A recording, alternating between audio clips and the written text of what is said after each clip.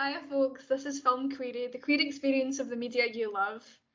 I'm India, my pronouns are they, them. And I'm Chloe, and my pronouns are she, her. And this week we'll be talking about the campy cult classic movie from the 90s, Death Becomes Her. So, can you tell us a wee bit about the movie, like what it's about? The movie is, there's these two women who are frenemies, and basically they both are very similar, hence why they're probably frenemies, and one of them ends up stealing the other one's husband, and then the second woman then makes a reappearance 7 years later, somehow looking better than she did the 7 years before, while the woman who stole the boyfriend, played by Meryl Streep, is starting to tragically decay. Her beauty is fading. Oh no, I'm getting older. I can just imagine Meryl Streep like fully doing that and throwing herself into it, like, oh, my beauty's fading. Oh no, I've got eye bags now. Oh, the tragic march of time. Whatever will I do? Yeah. It's kind of like if Meryl Streep had her own special cinematic version of that weird, like, toxic friendship / romance you have with your, like, queer rival in high school. You know, that girl you had, like, some mad, like, tension with, but you could never, be with her because you were both girls. That kind of...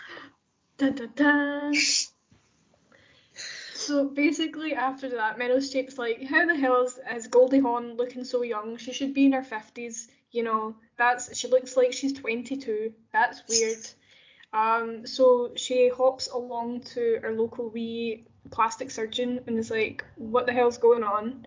How does she get to look so young and I don't? And he gives her like a wee card to this German lady's house. So like the hottest German woman I've ever seen. She's also a nudist, and that's never discussed. She's like, yeah, here, come to my house and I'll tell you, like, the magical secrets, but don't look at my boobs while you do. Like, but they will be there. They're just out. She's got wee jewels on them. They're just out and about, minding their own business. And she's got her own little himbo, like little... Yeah, she's got her wee army of himbos. Yeah, she's like an army of himbos who just constantly come in and make witty comments and then, like, saunter off to go be stupid somewhere else. And then, of course, the German lady is like, psych, I'm not a young woman. I am actually in my 70s. Here's, like, a wee potion. And you can stay young forever, but you have to take care of your body. Like, that's important. And then what happens next is like the campiest scene I've probably ever watched, where it's like she's like, oh, this isn't working, and there's this massive like ornate mirror at the front door, and she sees her bum cheeks firm up, and she sees her boobs get like not saggy anymore, like inflated. They like slowly rise like yeast. Yeah, they're like it's like someone just blew up a wee balloon. Yeah. And then she's like proper like fawning over it. She's like, wow, this is amazing. I can't imagine that would have felt quite nice. I don't think it would be a pleasant sensation if my saggy boobs suddenly just went whoop. Yeah. But she's loving it, Meryl Streep, at this point. She doesn't sound alive. We won't discuss if like your body changed that quickly in real life, you'd have mad stretch marks, but we're not going to talk about that. Because this is a fantasy movie, we can't talk about real life implications. It's definitely a fantasy movie because those two, Goldie Hawn and Meryl Streep, both look amazing, I'd like to point out. Like, Meryl Streep didn't need all that plastic surgery in the film. She looked genuinely, like, quite good, but she could see all these invisible crow feet, and it was like, even that ugly babe, calm down. Just chill. I know, she thinks she's like, when she gets up in the morning, she's walking out from like the crypt, but nah, she's Meryl Streep, she's bloody stunning. Yeah, she's rocking it. And her hair's such a nice colour. Like, she's got everything going on, and like, though her hair does change. Like, if you watch it, you can notice when she goes in the mirror, it looks completely different, and it's like, I get it's meant to change your body, but your hair can't suddenly just go all silky and smooth. But you don't know it's this magic potion. This It's is not true. based in science. Maybe I'm being too scientific with it. Maybe I'm trying to, apply logic to a film that definitely doesn't apply logic to itself. So meanwhile, when Meryl Streep's character is at the German lady's house, Goldie Hawn and Bruce Willis, who I didn't know it was Bruce Willis until my mum told me. No way, I didn't know till I googled it, and then I was like, oh, it's probably like he's not the Bruce Willis. It's just a guy who happens to have the same name. But no, it's the Bruce Willis. He has the range, it turns out. Yeah.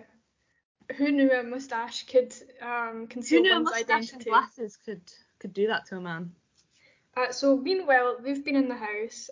For those that don't know, Goldie Hawn was Bruce Willis's original spouse in the movie, and Meryl Streep, who has a thing for stealing away Goldie Hawn's boyfriends, steals her man off her, and she's like super pissed. So she like tries to manipulate Bruce Willis into killing Meryl Streep in this really campy scene where a car flips over a mountain cliff. Yes. And then she does all the she just like pretends to an impression of Meryl Streep as well. It's great. So meanwhile they're doing all this, and Meryl Streep's coming in like, haha, I'm bloody stunning again. An argument on the stairs, and of course she calls Bruce Willis's character like a pathetic. She calls him a wimp. Wimp, yeah, that's the word. And he's like, no, I can't handle this anymore, and pushes her down the stairs, where she promptly breaks her neck and cops it. But little does he know, she's had that magic little sip. And she's alive. She's just terribly warped. Yeah, like her neck's round the wrong way. It's like The Exorcist, but not scary. It's like The Exorcist, but gay. Exactly. It's like The Exorcist, but gay. So Bruce Willis phones Goldie Hawn and he's like, I've done it. I've finally done it. And she's like, Jesus Christ, you could have just stuck to the plan and we would have been all good. But no, you decided to have a moment. You ruined my perfect campy plan with your stupid, straightforward male bullshit. Thanks, Bruce Willis. And then as he's on the phone, Meryl Streep is like, psych, I'm still alive. And she like gets up, but her neck's still around the wrong way and she's like toddling around.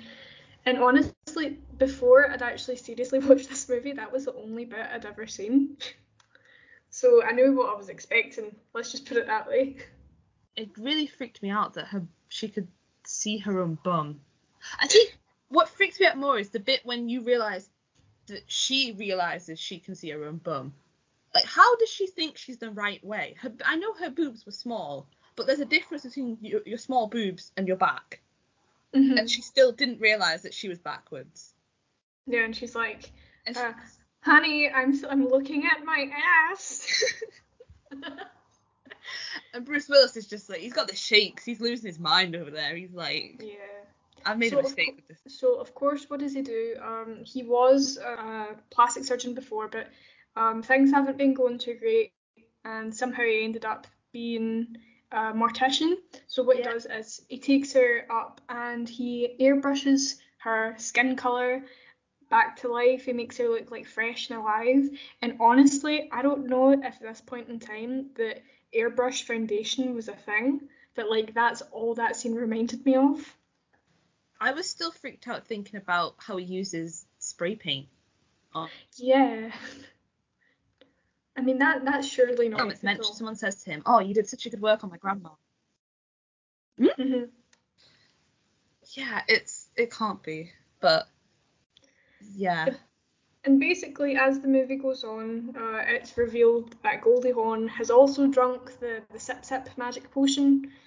But she drank it years before, and that's why she now looks amazing. Because before she was quite pretty before the whole boyfriend stealing thing, and then afterwards she kind of put on a bit of weight, and she struggled to lose it because she was so obsessed with destroying Meryl Streep.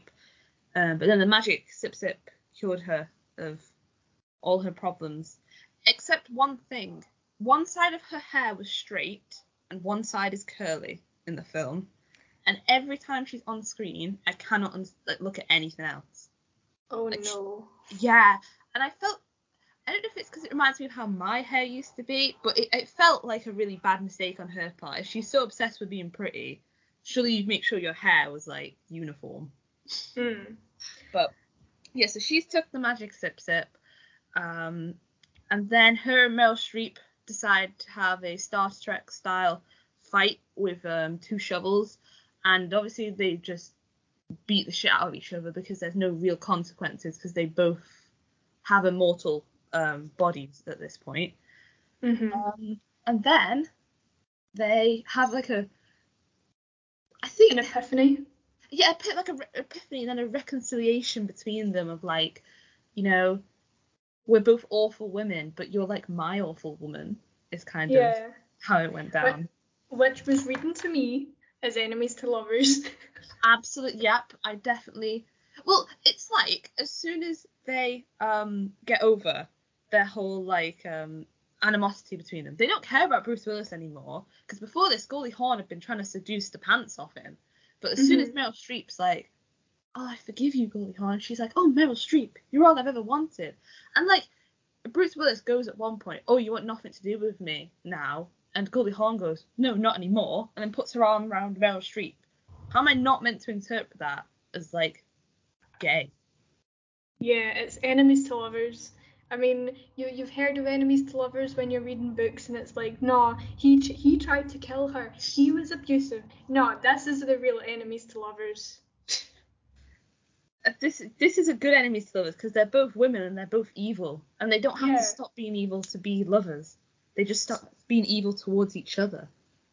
So as the movie goes on, there's like shenanigans where basically they realise that they need Bruce Willis because of his expertise in making them look like continuing to stay beautiful because basically the fight, Goldie Hawn has a huge hole in her tummy. Meryl Streep, you know, fell down the stairs and we'll just gloss over that. So basically, they try and get the German lady to give Bruce Willis the magic sip sip. And he's like, "No, I've decided I want to grow old." Which, I mean, okay. Like, you do you, king, but, you know, at least help the gals out. And, like, he's never seen, he ends up falling off, like, the top of the tower, and it's very dramatic. But he lives because he falls into a magical, well-placed pool. And we completely ignore the fact that he also smashed through a glass roof, but that's not important because he landed in the pool. So he's perfectly fine. Yeah. So after that, you know, it kind of time skips to something like 30 years later, and they're still, you know, alive and kicking. And they attend Bruce Willis's character's funeral because he's copped it from old age. And they're like, "Oh yeah, well, life really begins at 50." And I think the message of the movie was they were trying to kind of put in that, oh, you don't need to like stay focused and be young forever. You can just like accept being old. Whereas they're like, nah. Yeah, they're like, absolutely not. They're like, have you seen us? We're beautiful. But at this point, they do look like melting Madame Tussauds figures. They don't look good because they in the time skip they've had to be doing maintenance on each other. But these women, as much as I love them, they're not very competent in the area of no, maintenance. they'd fail arts and crafts. Yes, definitely. They did not have GCSEs in art. Yeah, no gold star for them. So it ends basically, they're walking out the funeral like, haha, like, you know, that's really stupid. Imagine being old and getting grey and whatever, and then they fall down the stairs and they fall into wee bits because they've not been taking care of their bodies, and that's it. That's the end of the movie. Yeah, they're just smashed into a million pieces at the at the bottom of the stairs, and then Meryl Streep makes like a you know, catty comment like, oh, do you remember we parked the car? Like, babe, you ain't got a body. You know, you got bigger issues in the car. But So yeah, it ends and it kind of starts very campy. yeah. I mean, it's a cult classic. Apparently, it didn't do very well when it came out, but it's become like a cult classic now, from like the queer community. When you read into it, it's kind of a lot about toxic femininity. I mean, you've heard of toxic masculinity, but I think this is now a really good example. Oh, definitely. I think their obsession with it's like this, the obsession with being pretty, their obsession with like outward appearances. It's like everything. It's everything you should do, but in the worst way as a woman. I mean, honestly, like in our little notes here, I've put gaslight, gatekeep, girlboss for the win, but really it is because the gaslight part is that, you know, they're being really shitty towards each other. Yeah, Over the boyfriend thing and in general, you know, gatekeep. She's not Goldie Hawn's not telling Meryl Streep how she's staying so young and pretty. So they're gatekeeping the magic sip sip. Yeah, they don't want anyone else to have the magic sip sip because they need enough for that. Like they want to definitely, they want to possess it. They want to own that power to stay beautiful. And they are definitely girl bosses. Yeah. They're girl bosses because they gaslight and gatekeep. So. I would argue that this is the OG gaslight gatekeep girl boss movie that kicked off all of the other gaslight gatekeep girl boss movies. Yeah, definitely. Every like teen Regina George, you know, Regina George type is definitely thinks she's the Meryl Streep of her film.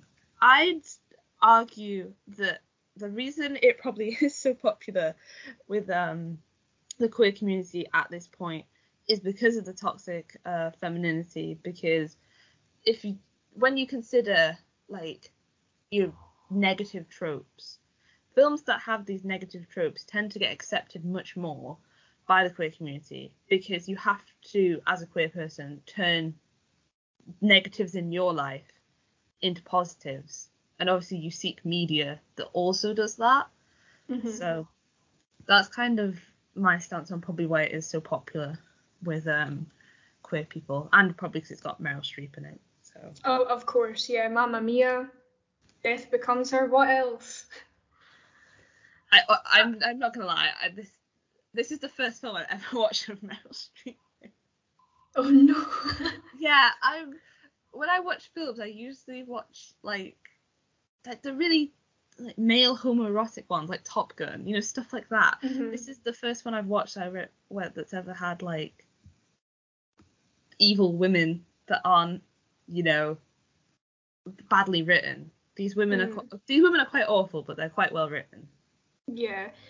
So when I was doing research for this episode, I found a really interesting Vice article by Sean Fay called "Why Death Becomes Her Speaks to Trans Women," and basically, to kind of sum the whole article up, it's really good. You should read it if you haven't already. But basically, it's about how trans women are expected to be like kind of, they have to be the conventional beauty standard to be accepted by society, and it kind of takes.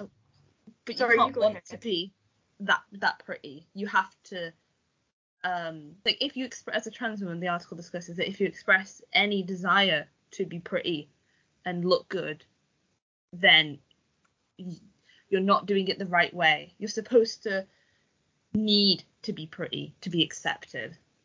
That's kind of how the article presents it. There's a good quote that kind of sums this kind of point up. Rarely a day goes by where I'm not reminded that I exist in a culture which my entire success, or rather my palatability as a trans woman, is rooted in how attractive I am. When I decided to embark on medical transition, I confided in another trans woman. This isn't what I'm supposed to say, she told me, but just look good. It's the best advice I can give for an easier life.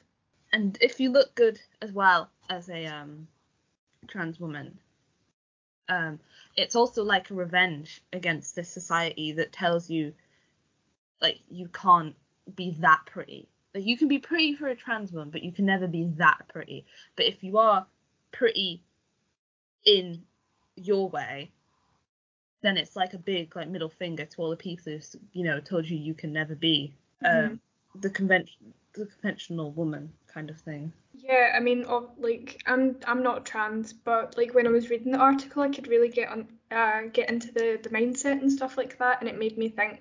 It opened my mind up a lot more, which I think a lot of kind of cis people really, they need to do, because even if like we are queer, we have to constantly be learning and stuff like that. It's not just a right, Yeah, okay, here I am. Yeah, you can't just be like, oh, I figured out I'm bi. I'm done now. I'll see you all later. You have to keep you have to keep looking into stuff, and you have to consider like how, like, you have to think of, you can't think of the LGBT community just as this big like community of this big circle. If it was a Venn diagram, it's like loads of little circles, and you all affect each other, and you all have stuff in common and stuff that complements each other and stuff that conflicts. So you have to keep looking into other people's perspective, because you could think something and it's just like completely offensive, you know. Mm-hmm. And as a non-binary person as well, because obviously I'm not trying to be conventional, I'm trying to be as least conventional as possible. But it's interesting to always see that for some queer people, being conventional is the goal, you know, Mm-hmm. especially within trans women, I imagine, because it's obviously so hard just to get people to take you seriously, unfortunately. And I mean, I guess it would also mean that, like, because trans women face a lot of like discrimination, like particularly people who don't quote unquote pass as well, they normally get targeted for like hate crimes and stuff like that. So maybe for them, it's also a sense of security. Like, the more feminine they look, the safer they'll be. That's like the hope, isn't it? That if I do fit into what people think, what people think a woman looks like, then I'll be fine, and I won't have to suffer all the awful transphobia and stuff. Another Mm-hmm. reason it probably resonates with trans women is because these women, although they are already, um, you know, quite pretty naturally, they're after this like artificial beauty, like this artificial beauty and femininity that they can make and they can own. And obviously, Mm-hmm. that's, like I said, I'm not a trans woman, but I imagine that's probably like a universal in the trans women community. It's probably a well shared perspective. Yeah, I mean, apparently there's also quite a big impact, like similarly, on the drag community, not only by like how campy the movie is, because you could imagine it as a complete drag skit, and it would make total sense. It even got a RuPaul's Drag Race feature, like it was one of those. Yeah, it was like the thingy of the week was Death Becomes Her. So Mhm. you definitely can see it there. And again, I imagine the drag community can relate to creating your own femininity. Mhm. And they probably relate more to the like outlandish aspects of it. You know, Mhm. like when Meryl Streep's like, it's like she goes in, doesn't she, demanding to the plastic surgeon that she has this procedure performed, and they're like, no, it's been 3 weeks, and she's like, I don't care, I need to look, this way, and she's like, it'll like damage you, and it's like, she's like, I don't care, I just want to look the way she wants to look. Mhm. I mean, it kind of, like, a lot of the stuff we just kind of covered is, it's not really even us reading too much into it. It's just it's quite obvious Yeah, subtext. it's there. You can't watch it and not think those things, because it's just so in your face the entire film. Like it's queer themes, it's campiness, like it's all there, and you can't avoid it. Mhm. I mean, I guess to kind of start wrapping up, like, I still stand by my point that this movie is the OG gaslight gatekeep girl boss movie. I agree fully. It's probably the oldest one I've seen that has that. Yeah. Yeah, archetype. Yeah, that's the thing. Mhm. So Like, when you first saw the movie, what did you think? Like, did you enjoy it? Did you, I I don't know. I liked it a lot more than I thought I would. I liked it a lot more the second time. When I watched it the first time, I was a bit disappointed because I thought it was going to go down a different route. But then when I watched the second time, I kind of knew it was coming. I was like, oh, I can actually enjoy, the film for its campness and stuff, without having to constantly be guessing which way is it going to go. Because from the description, especially on Netflix, I couldn't tell if it was going to be like a weird fantasy film or if it was going to be like one of those weird, like creepy plastic surgeon ones. So I really enjoyed it, and my partner, who is also non-binary, really enjoyed it. He loved it. He thought it was great. But yeah, what did you think? 'Cause Like, I really enjoyed it. I mean, to be honest, like, throughout my life, I'd always seen the stair bit, like where she gets back up and her neck's all weird. I'd seen that a couple of times on the TV and I'd be like, haha, that's kind of funny. But then I'd like go back and do my own thing. So actually sitting down and watching it all the way through, I was like, oh, that's how that happened then. yeah, yeah, I get it. I like the movie. I feel like it kind of ended a wee bit abruptly. But otherwise, like, I enjoyed it. I think it's one of those ones that you can maybe get a bit tipsy and watch Oh it with yeah, friends. Yeah, bit you of can. wine, bit of Meryl Streep. Yeah, It's a good time. I think it's definitely like a Saturday night, like cheesy Saturday night film is probably how I describe it. I wouldn't watch it on like a Wednesday, and yeah. it's not a Wednesday film. It's a Um, Saturday film. Definitely a Saturday film. But what would you give it out of 10? Because I love a good out of 10. So Ooh, out of 10. I'd probably give it 7.5 magic sip sips out of 10. I'd go 8 sip sips out of 10. I'm gonna go for the whole sip sips. I can't do halves. So I'm gonna go 8 sip sips out of 10. All right. Well, thank you for listening and tuning into us. This is our little baby, our little, please tune in to the next episode. We're available on Twitter and TikTok, at Film Query. At Film Query, yeah. At Film Query. And yeah, thanks for listening. Thank you for listening.